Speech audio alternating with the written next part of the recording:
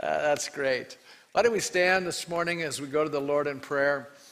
And we're going to go back to the book of Jeremiah, and then I'm going to give you a break from that book as we are heading in the month of April. There's 3 weeks. There'll be the 3rd, the 10th, and then the 17th is Easter. So I want to prepare our hearts for the Easter season. But let's pray today as God wants to speak into all of our lives. So Father, I thank you this morning that you are, Lord, so interested in every detail of our lives. You hear the cry of our hearts. You know the anguish of our souls.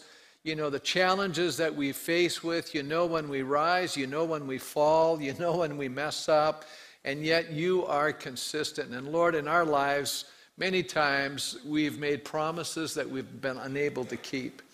But you're not like that. You're a promise keeper. We just sang about that. But it's filled in your word, Lord. We just see it everywhere we read, Lord, that you are consistent. You are faithful. You're the one that never lets us down. And so I pray today, as we hear this message today, Lord, that you would speak into our lives regarding our response to your amazing faithfulness. And we thank you for that in Jesus' name. And God's people said, amen. You may be seated. So I'm going to have you turn again to the book of Jeremiah, beginning in chapter 11. And I was reading something that Phil Ryken wrote. He says, sometimes it's not just what you say that matters, but when you say it. Now take, for example, the words I and do, okay? Now, these two simple words are used all the times, right? And they don't seem to matter very much, but there is a time when they really do matter, and that's when we're getting married. And in a wedding ceremony, when we say, I do, that changes the whole equation, doesn't it?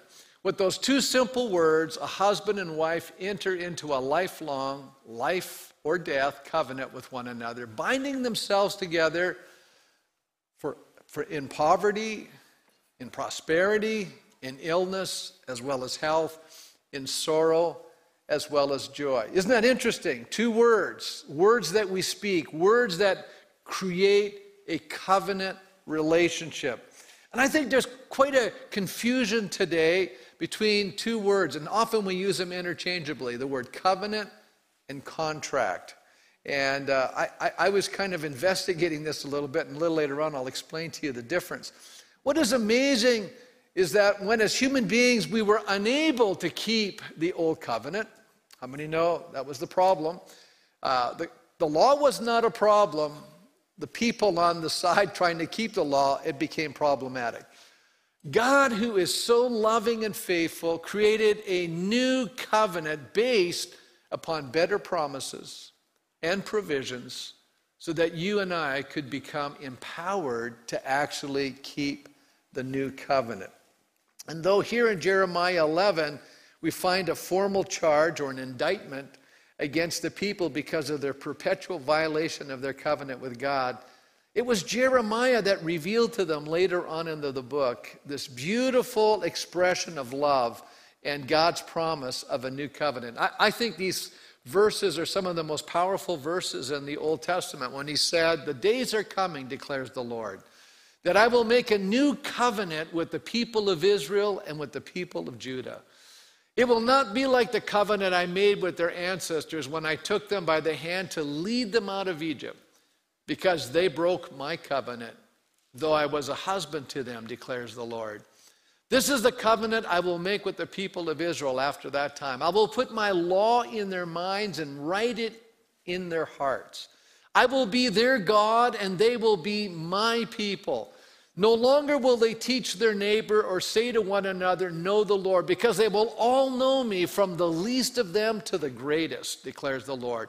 For I will forgive their wickedness, and I will remember their sins no more. Isn't that a beautiful expression? And that's the covenant that you and I enter into when we give our lives to Jesus Christ. We enter into the new covenant that Jeremiah here is explaining to us, and I love it.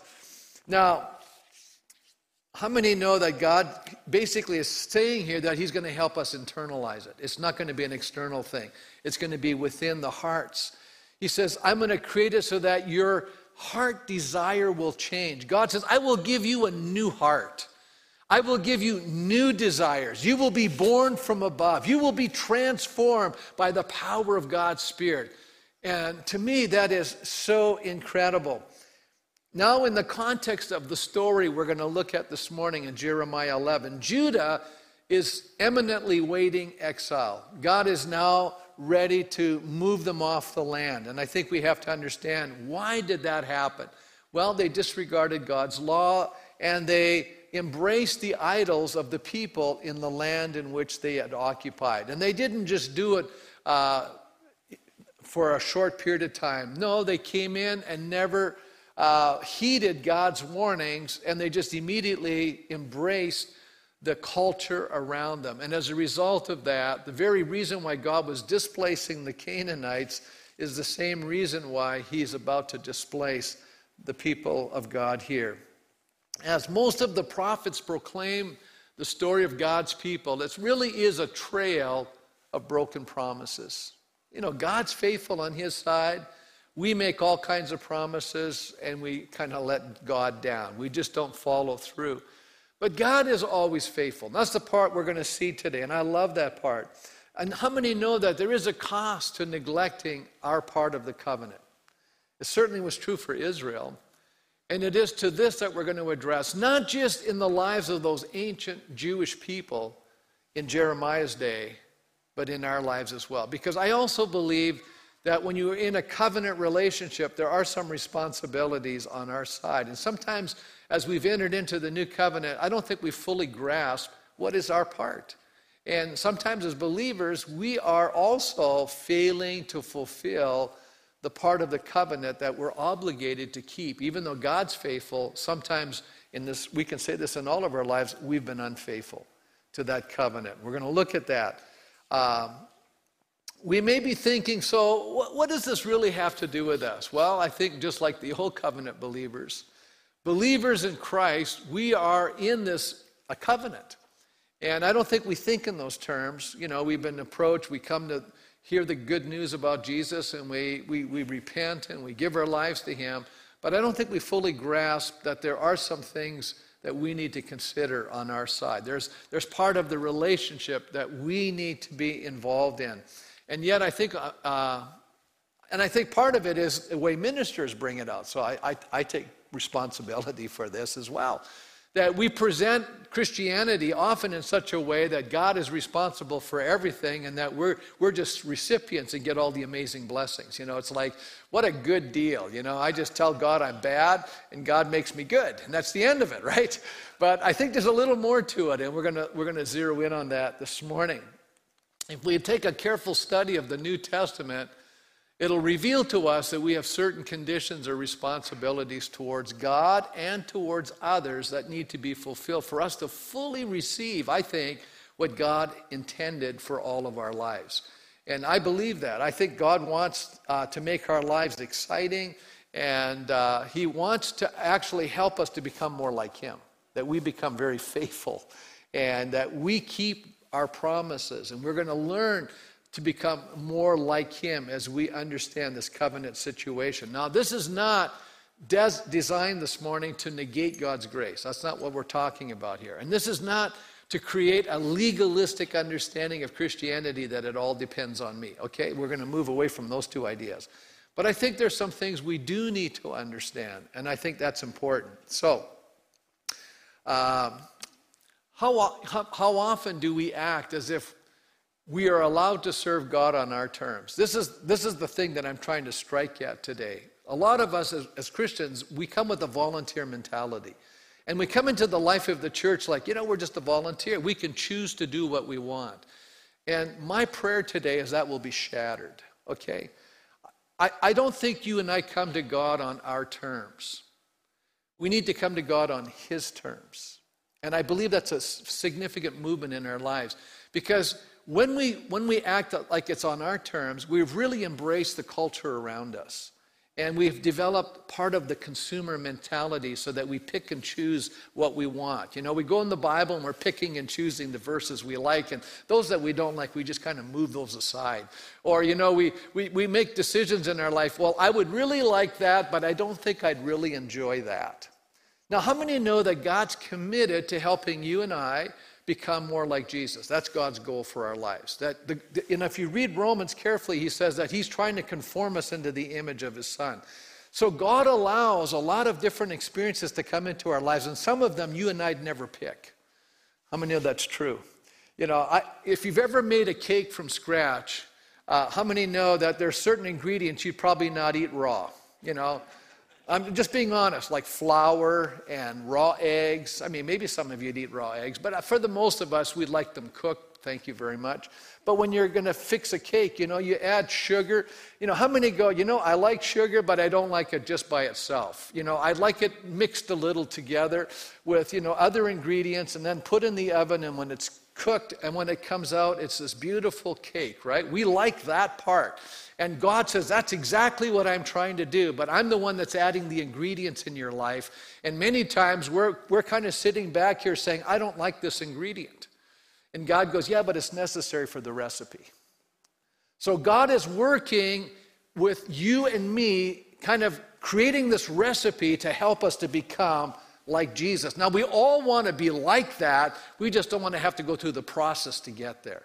But I believe we need to embrace the journey. We need to embrace the process and understand that God is actually for us and not against us.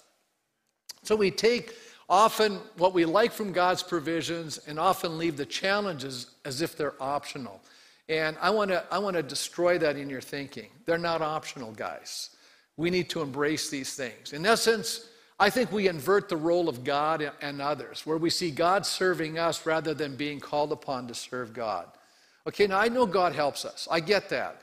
But really, we're called to serve him. He's not in existence to serve you and me. We were not made so that, it's all about us. Actually, we were created for God's good pleasure. We were created for God's glory.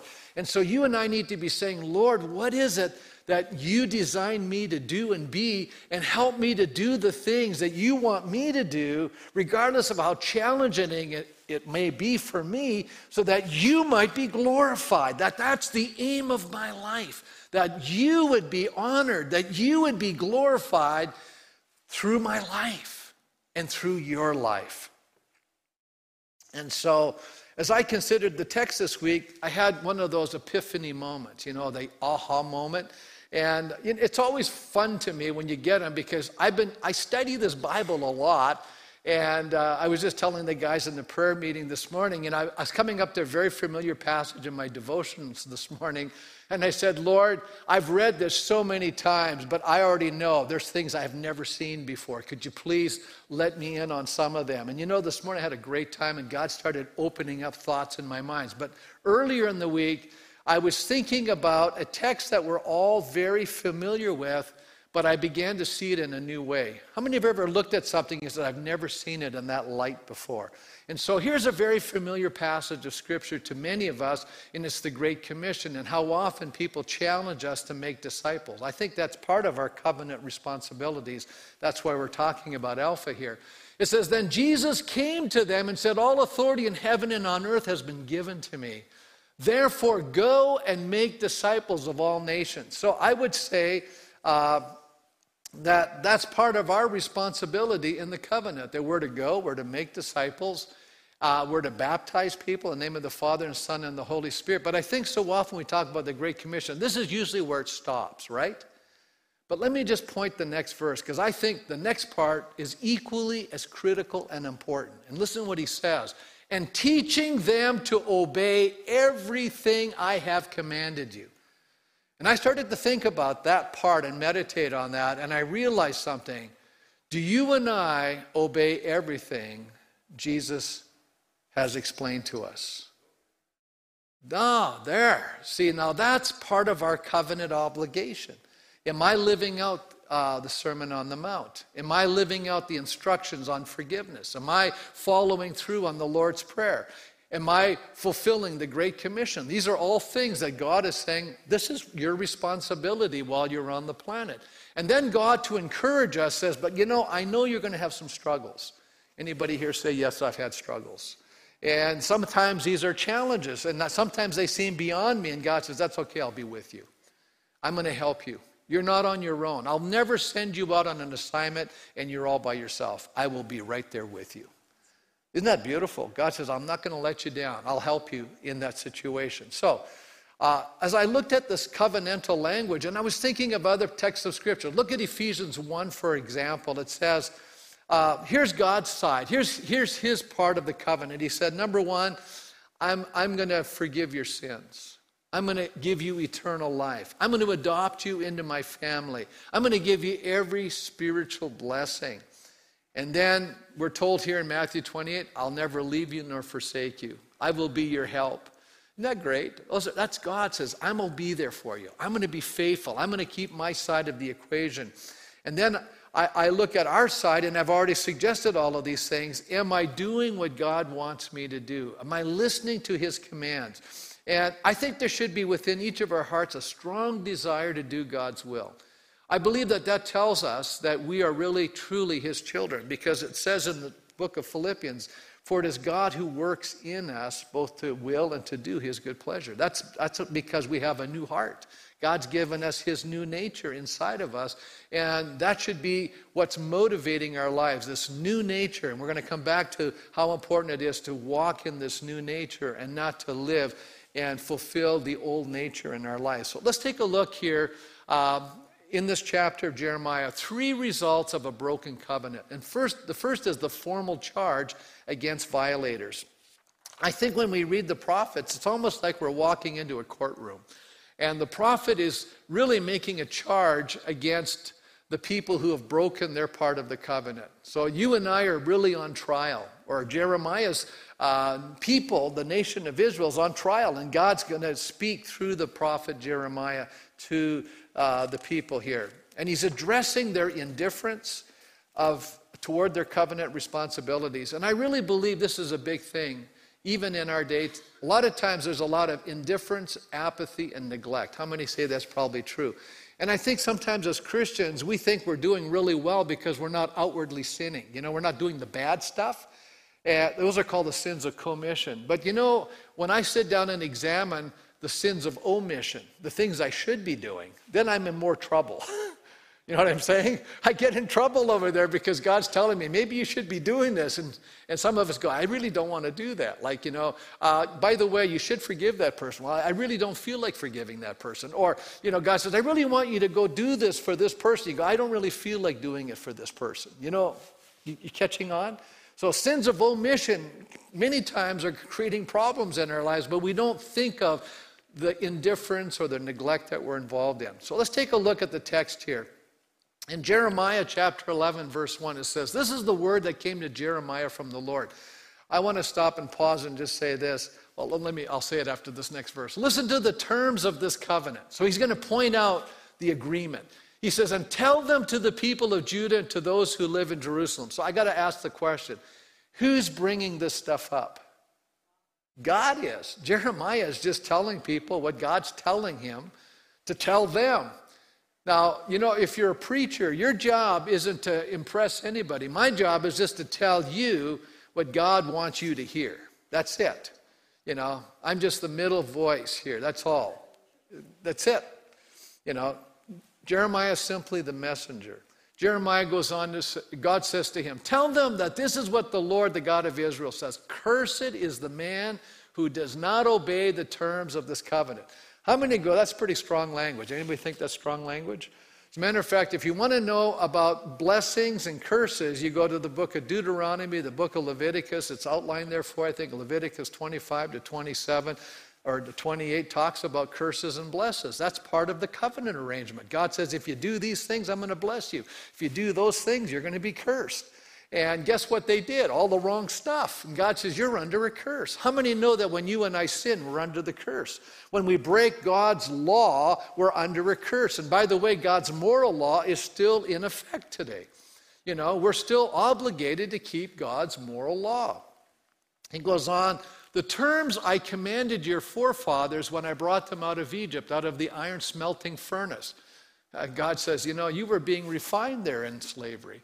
Obey me and do everything I command you, and you will be my people, and I will be your God. How many see this as a condition here? God says, I'm going to make you my people, but it's conditioned on your obedience. So obedience is a big deal to God. Anybody figure that out? And how many here as parents say it's a big deal when your kids are obeying you? It's a big deal when they disobey you.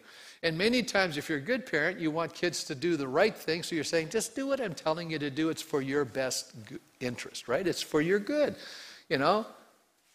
And God's saying, hey, we're all kids in this room as far as God's concerned. Just do what I say. And some of us, we think we're bright and going, yeah, but I got a better idea. God says, well, go ahead, go right ahead. Try that. Find out what it's like. I think God's smarter than us. So why don't we just listen to him? He's been around a lot longer. He's eternal. And he knows outcomes and he knows the future. So why would I, think that I'm smarter than God and just do my own thing? He goes, notice the covenant was conditioned on their response. Verse 5, he says, then I will fulfill the oath I swore to your forefathers to give them a land flowing with milk and honey, the land you possess today. Basically, God says, if you do all these things, I'm going to bless you. Here's the blessing. You're going to have this beautiful land you're going to prosper in. How many like it when you have God's favor and you're flowing in God's favor and God's blessing your life and you're getting what you don't deserve, all kinds of good stuff? How many say, I really enjoy that? And that's what he was telling the people, And here's Jeremiah's response. Amen, Lord. He's going, let it be so. I agree with you, God. He's in agreement with God's covenant obligation here. And then he goes on here to say, then the Lord said to me, proclaim all these words in the towns of Judah and in the streets of Jerusalem. Listen to the terms of this covenant and follow them. So he says, Jeremiah, you're going on a little itinerant ministry. You're going to go through all the towns of Judah, and I want you to read my covenant agreement. Why would he do that? Well, first of all, literature wasn't readily available in those days, number one. Number two, people didn't have access to all this material. So Jeremiah's walking around reading the scroll of the Torah, the law of God, to the people. So they'll all hear it. By the way, this was probably during a time like King Josiah was the king. It was a Reformation time. They were returning back to the covenant. And we'll see that's an important point in a few more verses. But it says, from the time I brought your forefathers up out of Egypt until today, I warned them, not once, not twice, but again and again and again. I kept saying, just do what I say, right? And he said, but they did not listen or pay attention. Oh, not good. I think we could avoid a lot of problems in life if we would just do as God says. We could just avoid a lot of heartache. He says, instead they followed the stubbornness of their what? Evil hearts. They had a heart problem. They wanted their thing over God's thing, so they went with what they wanted, and it wasn't what God wanted, and there was a consequence to that behavior.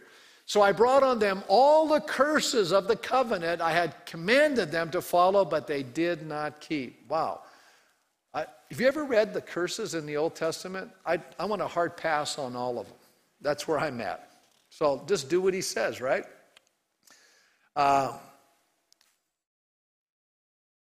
God was faithful. They were living in the land. God told them very clearly that once they got in the land, they were to get rid of all the idols. Matter of fact, Moses said this before he left. He said, the Lord spoke to Moses in the plains of Moab by the Jordan opposite Jericho, saying, speak to the Israelites and say to them, when you cross the Jordan into Canaan, drive out the inhabitants of the land. So God is saying, this land I don't want it defiled. I want it purified. I want these people who have perverted my moral law removed. That's what God was saying. Destroy all their carved images and their cast idols and demolish all their high places. Anybody confused on the instruction? I think it's quite clear, right? How many think this instruction is quite clear? I think it's perfectly clear. But if you don't drive out the inhabitants of the land from you, those you allow to remain will be like barbs in your eyes and thorns in your sides, and they're going to give you trouble in the land where you live. And then I will do to you what I plan to do to them.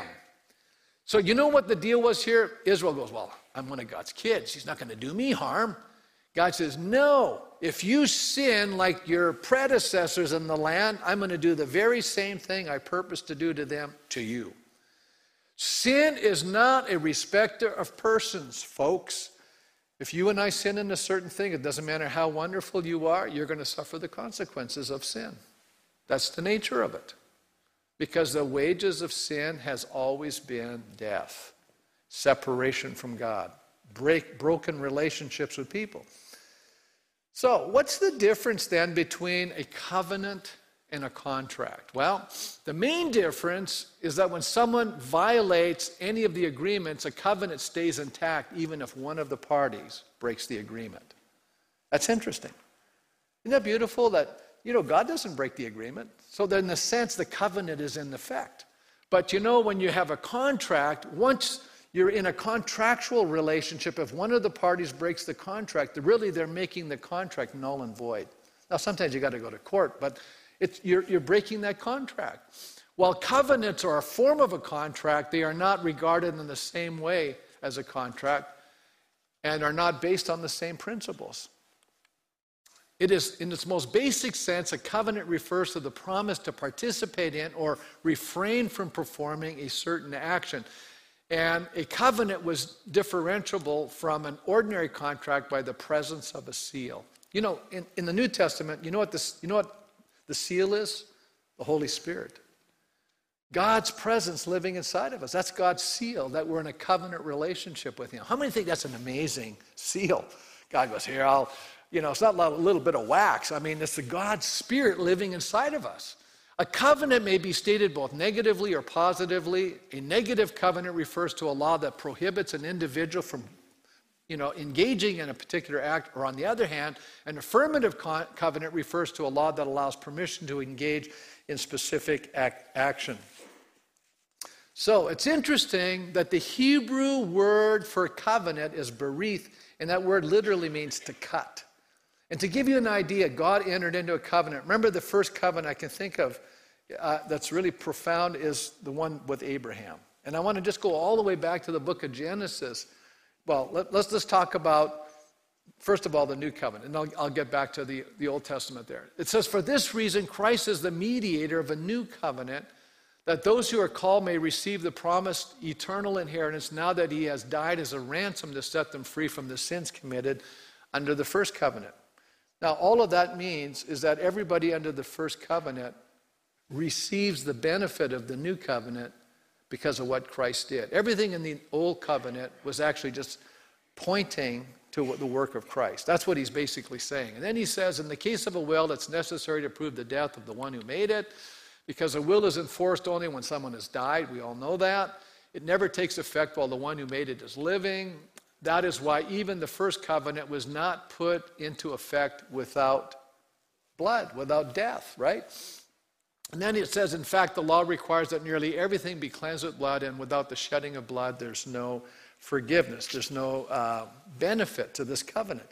Now, let's go back to the Old Testament here, Genesis. So the Lord said to him, to Abram, bring me a heifer, a goat, a ram, each 3 years old, along with a dove and a young pigeon. And Abram brought all of these to him, and he cut them in two and arranged the halves opposite each other. The birds, however, he did not cut in half. And when the sun had set and darkness had fallen, a smoking fire pot with a blazing torch. This is a symbol of the presence of God. It says, appeared and passed between the pieces. Interesting. How many have read this passage and thought, this is weird? Abraham is trying to chase away the birds because there's these dead carcasses, and then all of a sudden he falls asleep and he wakes up, and all of a sudden he sees this torch, this light, this fire walking right between the halves of these dead animals. And it says, and on that day, the Lord made a covenant with Abram. So what's going on here? Well, let me just summarize it. The covenantal ritual, Derek Kidner says, resembles that of Jeremiah 34:18. In its full form, probably both parties would pass between the dismembered animals to invoke a light fate on themselves should they break their pledge. So a covenant is a pledge. Now think about what they're saying. When they pass through the animals, what they're saying is, if I break this pledge, may it be to me as these animals. It's going to cost me my life. Okay? Now, in that particular situation, Abram didn't walk between the two. He just set it up. Here's what I want you to know. God walked between the two. And he said, I'll give my life if I break my promise. You know what happened? Humanity, eventually, we made a covenant. The Old Testament, the law, Moses, they made this kind of agreement with God. Guess what happened? They failed. God didn't. And what does God do? I'm going to make a new covenant. And God himself lays down his life rather than us. How many say that's amazing?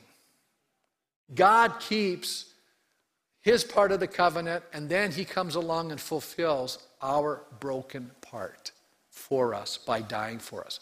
How many think this imagery is so profound and powerful?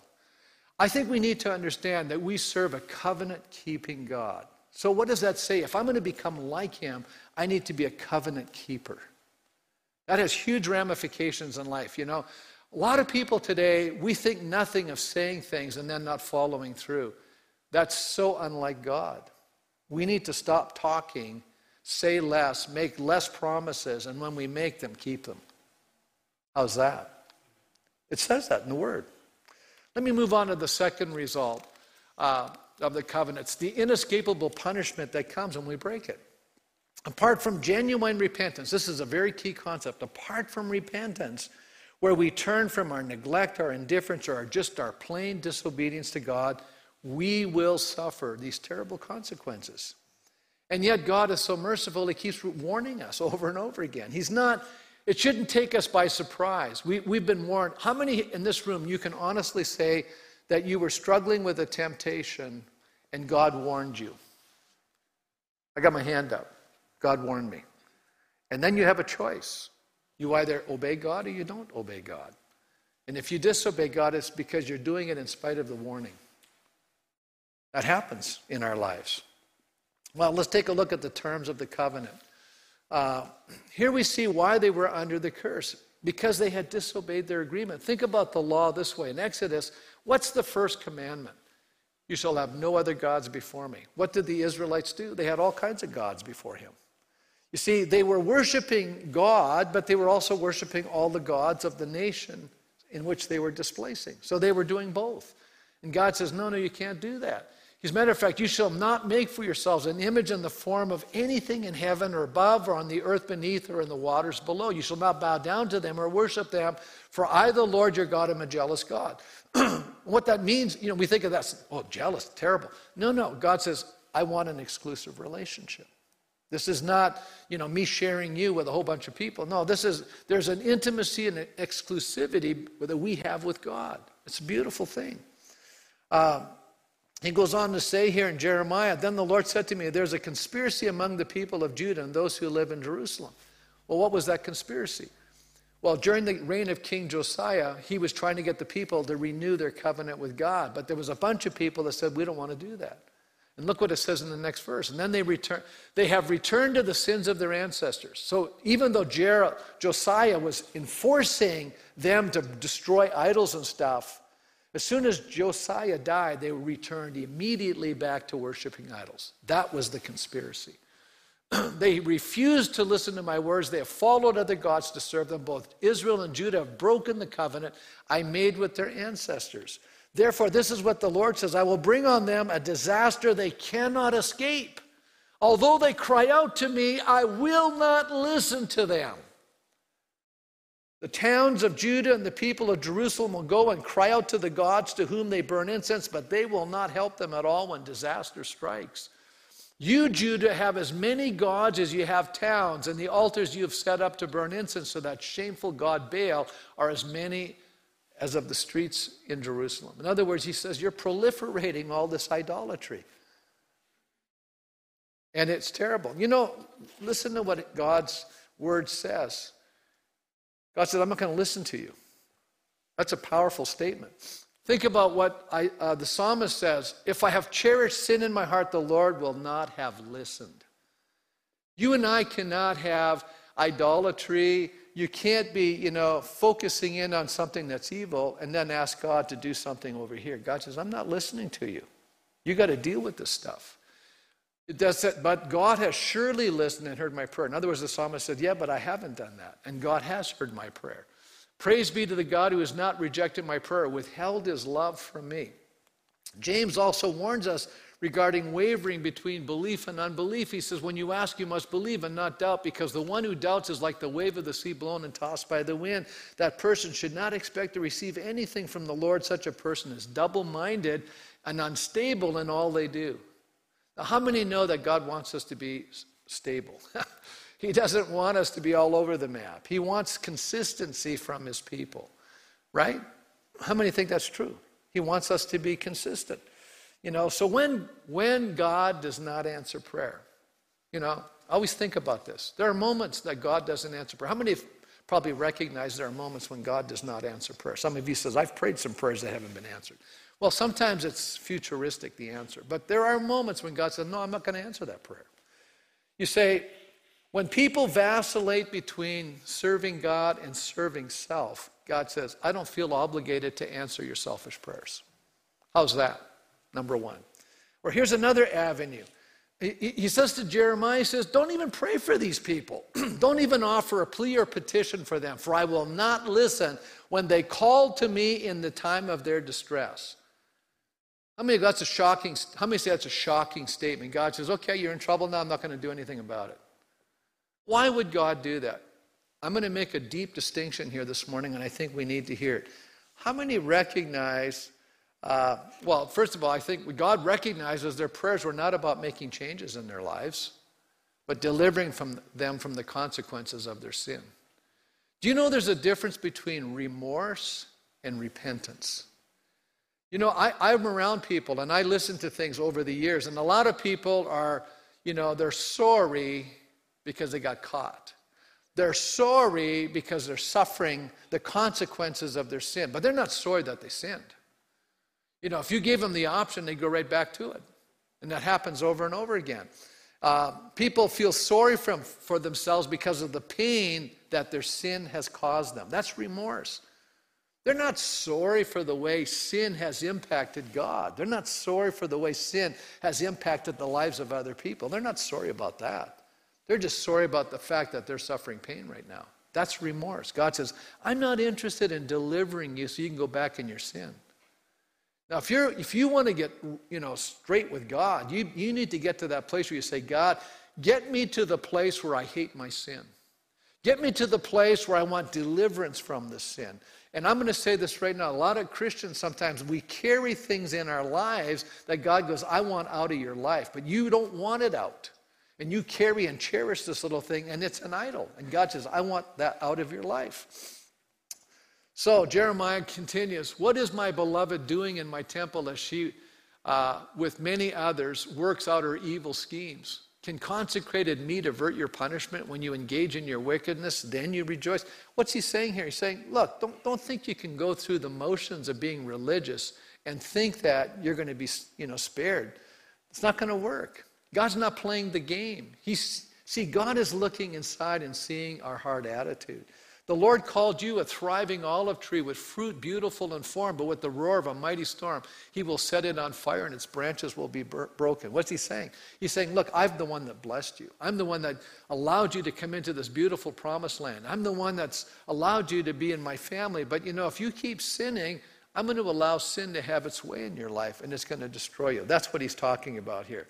The Lord Almighty who planted you has decreed disaster for you because the people of Israel and Judah have done evil and have aroused my anger by burning incense to Baal. Okay. I think we often, John Thompson says, Jeremiah was certainly concerned with obedience to the ancient covenant demands, which was more important than performance or rituals in the temple. And we can see that. I think we often reflect this depreciating attitude towards the goodness of God and others when we use the approach and attitude that will ask for forgiveness rather than permission. I want you to think about it. I've heard people say this. It drives me crazy. Well, I'm just going to ask for forgiveness rather than permission. Can I tell you what you're really doing? In other words, you're saying, I'm going to go ahead and do what I want to do and then assume that forgiveness is owed me. And when we act this way, we're presuming on the grace of God and we're presuming on the goodness of other people. And how many go, that's wrong? That's actually a sin. We're presuming something. Do not presume on the grace of God. It's a bad thing to be doing. See, I don't think we understand these things. Well, you know, I have another whole point here, but I don't have time to share it. So I'm going to close the service. We're done at 1:45. So why don't we stand? This is the good thing about being a pastor. I can always come back and share other thoughts later. But I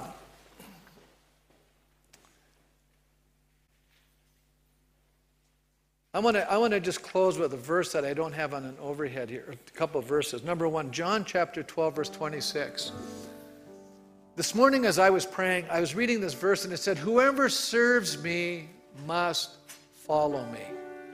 Whoever serves me must follow me.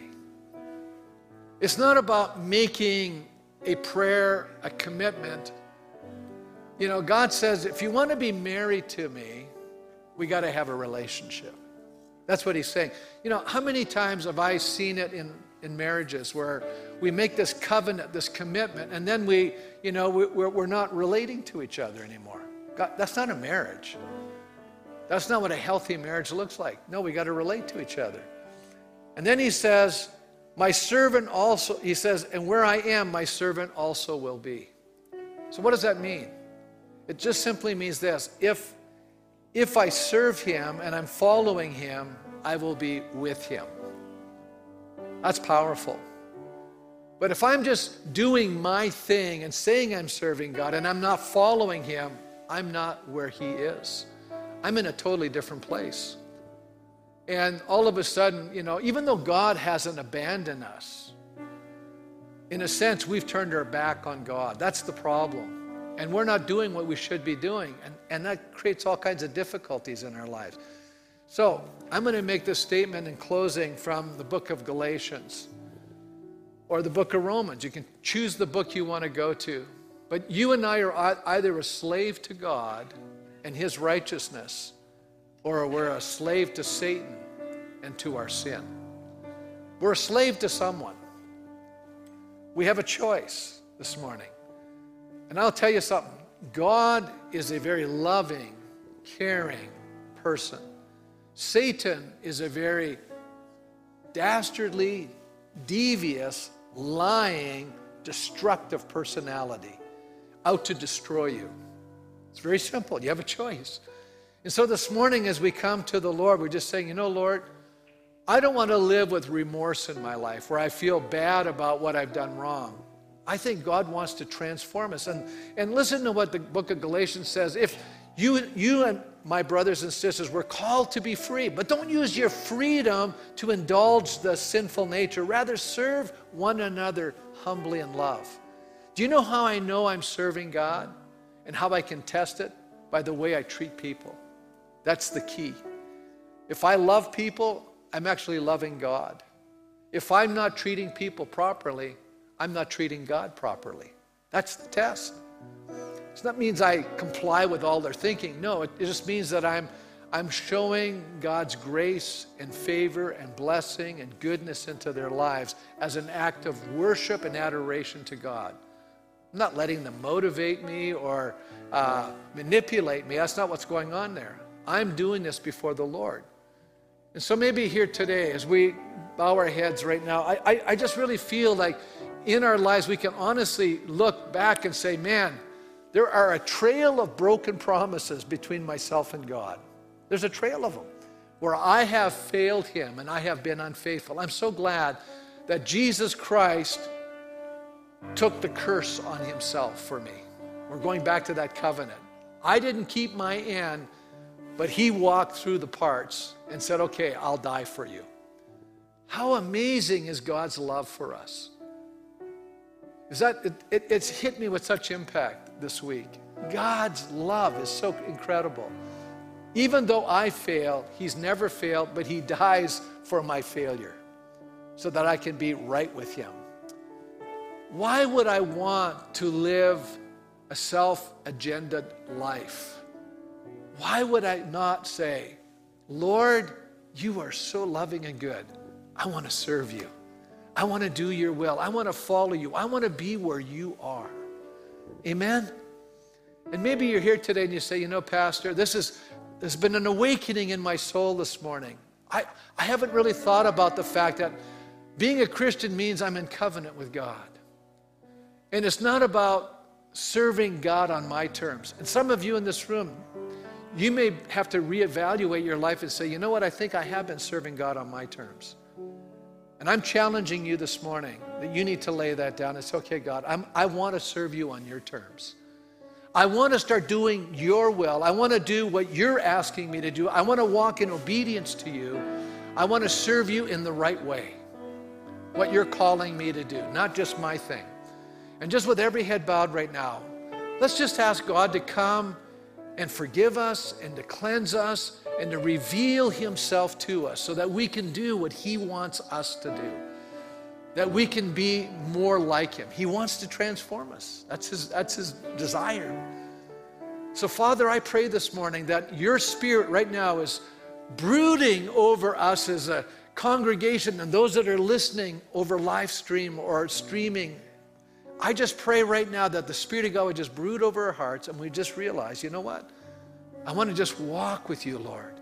I want to just follow you. I want to serve you. I want to keep my end of the covenant in the right way. I want to do what you want me to do. I don't want to live an indifferent, apathetic, disobedient life. Deliver me from that, Father. Create within me such a passion, a longing, a hunger, a desire to do what pleases you. Help me to serve you in the way that would honor you at the greatest degree. Help me not to try to get out of things and serve you at a lower level. Lord, help us to give ourselves fully to you and serve you at the highest possible level. And I thank you for working and speaking and addressing things in my hearts in this last little while. I know that you've been working, Father, in our hearts as a congregation. I pray that that work would continue today. In Jesus' name, amen. God bless you as you leave this morning.